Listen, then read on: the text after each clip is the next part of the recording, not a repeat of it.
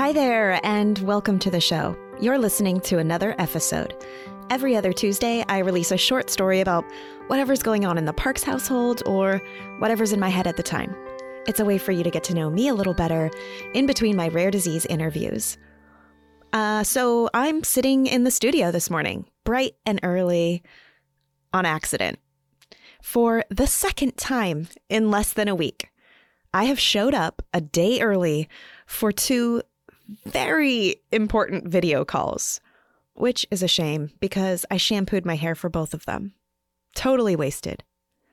This is not ideal since I got a babysitter for both times. I've also been sleeping really poorly lately. I cannot turn my brain off. It cycles through the same 10 things for hours and hours while I'm in bed. I'm a tad frustrated with myself that I haven't been able to reel myself back in. Find my focus, find my center. The anxiety stuff has really been creeping back into my life slowly and annoyingly. Worrying about the future and playing things over and over in my head. It's pointless, and yet here I am. Knowing it as I'm doing it. Practicing to untether my worries. The other day I caught myself carrying Ford in the mirror, and I saw that he's just so tall. Like, he's almost as tall as me. I was talking with Bo the other day, and we were chatting about how it's not always realistic to get up in the morning and warm up our bodies and stretch and stuff before lifting our kids. And my shoulder has been a big reminder of that. I recently reached in to grab Ford out of his crib, and the thing happened. The tweak. You feel a sense of panic throughout your body. I felt like I pulled it out of socket or something. It's still really painful, and it's been almost 2 weeks. I can't even sleep on that side. Then that got me to worry about what the heck we were going to do when he gets even bigger.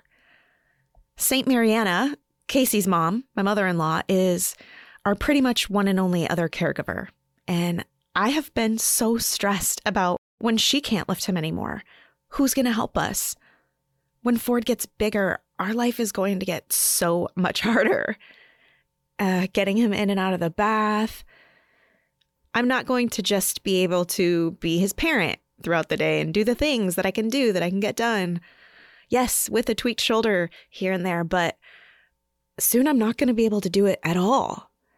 And then I think, oh man, our life is about to get isolated again when this happens.